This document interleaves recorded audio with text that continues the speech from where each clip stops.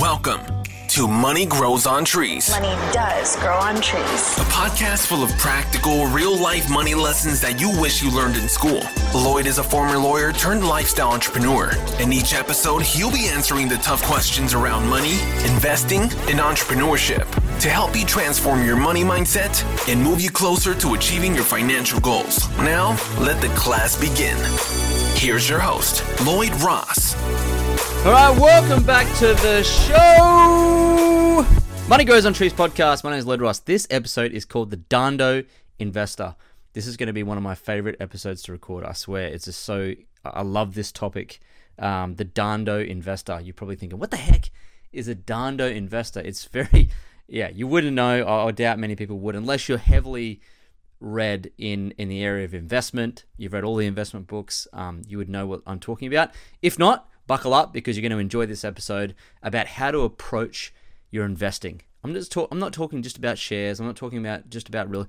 How to approach all of your investing.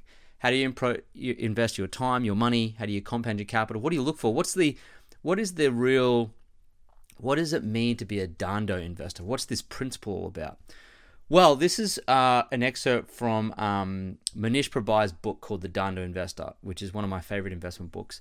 And I just want to explain the concept to you and then apply it to real examples in my own personal life where it's helped me massively and it's helped me get ahead. And you can apply this principle to everything you approach in your life too, and it's going to help you drastically.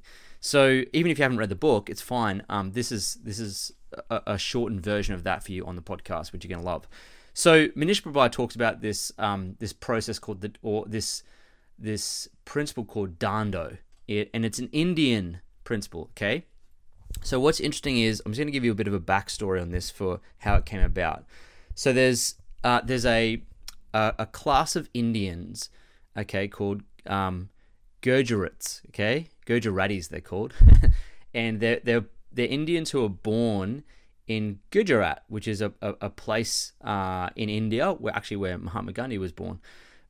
Very small subsection, okay, of the Gujaratis are called the Patels. Okay, now you probably heard, if you talk to an Indian friend or an Indian family, that the name Patel is synonymous with Indian families. Now, what's interesting about this particular subsection of Gujaratis, the Patels, is there was this, back in the 70s, there was a massive influx of Gujaratis from India into the United States of America, okay? And so there's about 3 million Indians in America. So not massive amounts, probably 1% of the population. And of that, there's a very small subsection of Patels, okay? Now, what's fascinating about that is that right now in America, only 50 years later, less than 50 years later, over half of the motels in the entire country of the United States are actually owned and operated by those Patels. How amazing is that? That one family name from India has now control, right, over half of all the motels in the whole United States. Crazy, right? So 35 years ago, there weren't any, or 40 years ago, there weren't any Patels in America. Now, bang, they've got that. How is that possible, right? And it all comes back to the Dhando principle, right? So let me explain what the word actually means. So Dhando, okay, it's a Gujarati word. It's a real subsection word from India. And Dhan or Dana means wealth, okay? And so Dhando translates to endeavors that create wealth, right? And I guess the basic translation is business, because, you know, if business isn't an endeavor to create wealth, then what is it, okay? But it's this process by which you invest and create wealth, okay? Dhando. So what that means is it's basically summarized as low risk, high return approach to business, okay, or investing, okay, or no risk, high return investing, because people make this big mistake. They think investing returns, so like the more risk I take, the higher returns I get, okay, and that's taught through academics. It's taught through you would have heard it, like high risk, high return, right? And here's the thing: you don't have to do that. It's actually when you flip it, what you want to create is a scenario where it's no risk, high return, which means there's no downside or very minimal downside and massive high return, okay? So I'll give you an example. It would be heads, if you flip the coin, it's heads I win, tails I don't lose much, or tails I don't lose anything. Now that type of betting, that type of investing is what's going to create drastic amounts of wealth for you. And that's exactly what happened to this family of Patels that migrated from India to the United States in the 70s, okay? So they applied this Dhando approach to the hotels business, okay? So if you look at hotels, or motels rather, if you invest in a motel, you're investing in a business. It's an investment of your capital, your money, and that particular business is going to throw off a return, okay? Whether you're investing in business or real estate or any other assets, the amount of money which you put in is your capital, starting capital, your purchase price for your investment, and then how much money can you extract back in what time frame. That's how investing is done, okay? So the Patels go about this Dhando effect when they come to the United States. As they come to the United States, the family obviously has broken English, they can't get very good jobs, and so they're like packing bags at the local supermarket, right? Very low very low wage, okay? Very low hourly rate. And so they've got big families, the Patels, right? Because Indians traditionally have, they're bigger families, right? And so in the United States, they're like, well, flipping heck, like I've got to pack all these bags every hour. I'm getting paid minimum wage. And I've got this big family. I've got to pay this rent to house them all. Like they're thinking, how the heck can I flip this around? How can I change it, right? So what happens is the family, the family moves into or looks for a way to change this. So what happens is the main father, Patel, sees a small 20-room motel on sale, right? That appears to be very cheap. So he starts thinking, flipping heck, what if I can move my family into this motel? So there's plenty of room there, right? Plus turn it into a business, okay? And that solves two problems. A, he can uncap his income. His hourly rate goes up.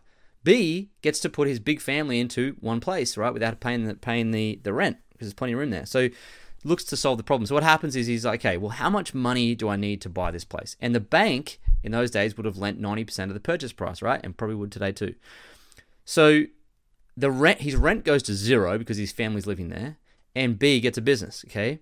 So he puts together about $5,000 cash between him and his family members, okay, and relatives, right? They put it together. So they're kind of like crowdfunding the starting capital, the equity to put into this motel, right?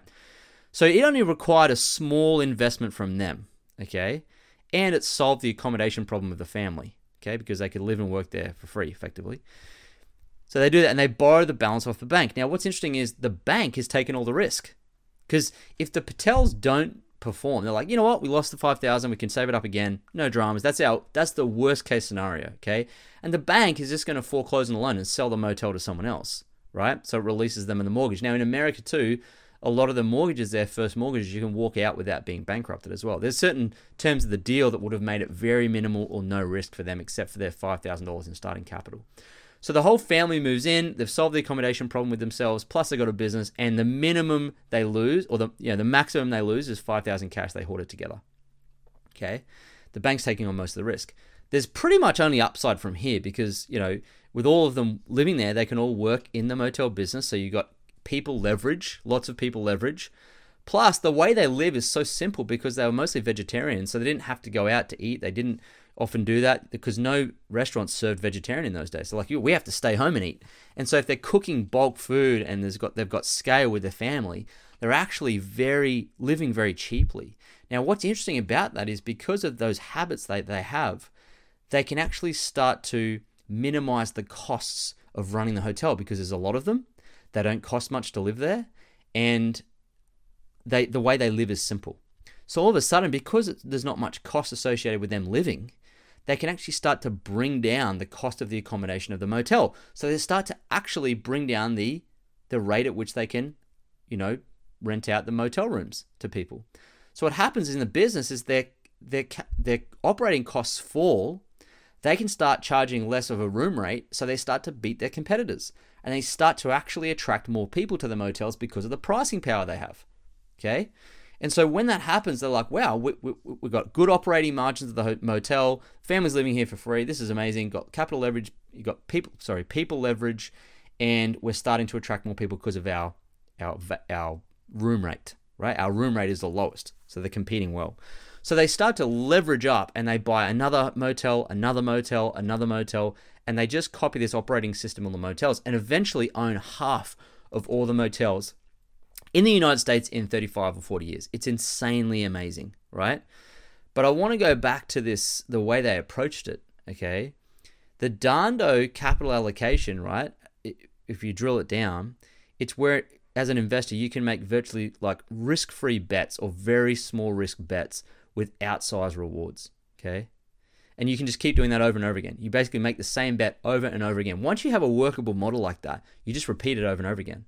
You don't have to go and recreate the wheel, right? So that's how that's how this particular family, the Patels, they compounded their net worth like that over and over and over again, and it made them billionaires. Okay, and so you can take the same approach with your investing. Okay, if you follow this process, you'll start to look for not high risk, high return bets. And what I mean by that is high risk, high returns. Like if you look at what you can lose in the situation, it's usually very high. So in your scenario, if you're looking for high risk, high return, you'll go heads. If you flip a coin, heads I win, tails I lose everything, right? Or heads I win, tails I lose half of my net worth, right? And you don't want to do that because then you got to start from zero, and that's flipping hard because you have no compounding power. But this is how most people are approaching their investing. And I call it in my second book, Money Buys Happiness, I call it the jackpot money mindset, where people are looking for the big jackpot. So they're betting big to win big. Bet big, win big, right? Now you can bet big, but you've got to be careful what you're betting on. And too many people are betting on high risk, high return investments. Give you an example. Crypto, massive, right? Crypto, some of the NFT space, what else? Obviously the casinos, certain other assets like FX. Trading tends to be that way. FX or options. Okay, options. People get themselves in a lot of hot water with options trading. Even stocks, right? Penny stocks and this type of stuff. They'll put all their capital into a penny stock, hoping that it then like jackpots, right? So that's a high risk, high return scenario. But what you want to look for is low risk or no risk and high return. So personally, how I've done this, I'll give you a couple of examples, right? And you can approach this in terms of business as well as investing, because business effectively is an investment. That's just what people don't understand. It's an investment of your capital to compound your capital over time. And so a good example would be, so with our network marketing business, when we found out, because we were already using these products, they worked for us. I lost 13 kilos. It was amazing. I was like, this is great. Didn't cost too much. It was like, I was going to eat food anyway. I just, instead of eating rubbish, I just turned to eating some better quality nutrition. So the cost was actually minimal or nothing. It actually didn't cost anything. It was just a switch of the grocery bill into what we were eating that was wrong, into eating better food. So the cost was actually zero. And so when we found out that we could build a business from it, and the only overhead was the product purchases that we were already making every month that we were going to make anyway, whether we ate the right food or wrong food. And I learned that we could earn up to $1,000, $2,000, $3,000, $4,000 a week if we got after it part-time while we were working. Then all I saw was upside. Does that make sense? That's a perfect Dhando example. It's like, well, heads, if it pays off and we put the effort in it and we make money, heads I win. But if we put the effort in and I don't make money, don't lose anything. Like there was literally no downside. So it was a perfect Dhando investing opportunity, and that's why we went for it, because I understood that, right? And so I was like, what can I lose here? What do I stand to lose? And the answer was nothing. So it was perfect. And of course we ended up making well over $1 million US part-time doing that, which is crazy, right? Which is we've then put into other investments that are also Dhando, which has helped us succeed. So this is a good example. Another example might be like, for example, if you've got to an extent, you look at some side hustles like Uber. I would say DoorDash is a good example. Like if you're going to be moving around town and you can go and pick up someone's food and move it and walk it there while you're doing it and get paid, that's pretty Dhando. Like the downside is nothing. You don't lose anything. Upside is I make money, right?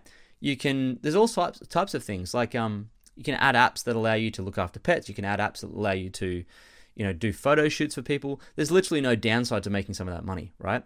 And certain part-time jobs or certain I'll give you an example. if you're going to let a box drop and get paid $30 an hour on the weekends or even before you start work or whatever, and you get to walk at the same time as listening to podcasts and you get paid $30 an hour to let a box drop, that's pretty Dhando. Like that's pretty all upside because you can do 3 things at once, net time, and make cash, right? But looking at from more of an investment standpoint of assets like real estate or stocks, if we apply the Dhando effect to that, okay, what you're looking for is opportunities that are so easy to spot, that they're so simple, there's almost no risk to them, okay? And a great example might be, if you're going to hold it long term through different various business cycles and economies, an index fund, a broad-based index fund, in the mature markets of America or Australia, whatever, it is pretty hard to lose if you're going to hold it for 20 years or longer. Really, it is. It's very minimal downside. Like heads, you win because you hold it and you're going to make returns from the dividends plus the growth. And tails, if we go through some, market gyrations, like in the 70s, the market went sideways for 10 years, you don't lose much or you don't lose anything, right? Really, that's why index funds are such an effective way to compound your capital over time quietly, right? Do you get massive returns? No. Do you get upsized returns? Yes. You out return real estate, you out return gold, you out return, lots of stuff. At 9 to 10%, it's pretty good, right? Out return inflation, which is awesome.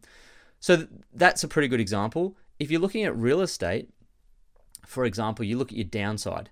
So if you go and you bought real estate and you bought a multi-door real estate, so you bought perhaps 2 doors, so you bought a duplex and you bought it off the bank, right? Someone's defaulted on their mortgage, really cheap, very well below the replacement cost. It's near good infrastructure. There's tons of tenants going to rent it, and you think far out, like I can live in one side, right, and rent out the other, and I can still service the mortgage payments if I can't rent the other side out. So you move in there, okay? Similar to what the Patels did with their motel, but you do it on a smaller scale with 2 doors, one you rent out, one you live in, and if you couldn't rent it, then you could still service the mortgage repayments that you're going to make anyway. So the worst case is nothing. Worst case is what you're probably already doing. But the best case is you get to rent both. You get to rent the other side out, helps you repay the mortgage faster, and off you go. So there's circumstances like that where you have the ability to create a Dhando style investment. Now, Warren Buffett follows this. So he'll only buy businesses that he feels is so cheap that they can't possibly get any cheaper. And even if the business went bankrupt and they sold off all the assets, the amount that he could get back from the assets will be more than he's paying for the business. So he looks at a situation when he buys a stock and he goes, you know what? Heads, like if the business continues to perform, even if it doesn't grow, even if the business doesn't grow, but it produces a 4 or 5% dividend to me and they just kick along, then I'll kind of win, right? I'll win. Heads, I win. Tails, if it doesn't and the business goes bankrupt and they sell off all the assets, right? Then he still gets his money back. So it's like tails, I don't lose that much or I don't lose anything. And that's how he approaches his investing, has done for a very long time. So if you approach that with your stocks or with whatever you're doing with your investments or your own business for that matter.